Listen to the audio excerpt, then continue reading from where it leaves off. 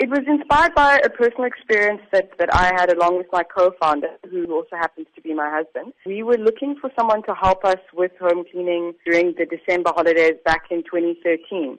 And we really struggled to get connected with someone at the time when a lot of people leave the cities, big cities, and go and visit family in the Eastern Cape, etc. And so we struggled to find someone to help us with home cleaning, used a number of methods, referrals, friends on Facebook, used classifieds, and eventually went to an agency. That experience and how difficult it was to try and find someone to help us, it just showed us that, there was a lot of inefficiency within the industry, despite the fact that South Africa, as you say, there are 1.2 million registered domestic workers in the country. So having that experience ourselves was kind of the catalyst for us to say, well, let's build something, some sort of technology where we can connect the two sides. Well, you are now among 4 other female entrepreneurs who have pioneered in technology in their respective countries to be selected to attend WEF. What exactly will be your role during the next few days? It's recognition for the work that me and the other 4 winners have done, particularly in promoting women on the continent. From my understanding, what it will involve is really just doing some press around it, meeting delegates. I think also just,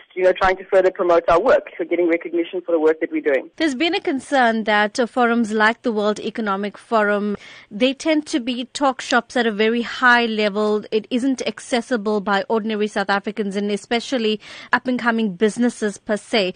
Do you think that gap is being bridged, or do you think that more work needs to be done in that regard? Well, I think work like this, is an attempt to bridge that gap. So this is the second time that this competition has been run, where entrants, young women who working in technology that broadly impacts kind of the populations that they work with. It's the second time that they've run this competition. And, I think the work that we're doing is certainly not high level. We deal with SweepSouth, we're dealing with domestic workers and bringing them onto our platform on a weekly basis. So I definitely think that there's good recognition that they need to broaden the scope of who gets impacted, and I think that this is a good first step in doing that.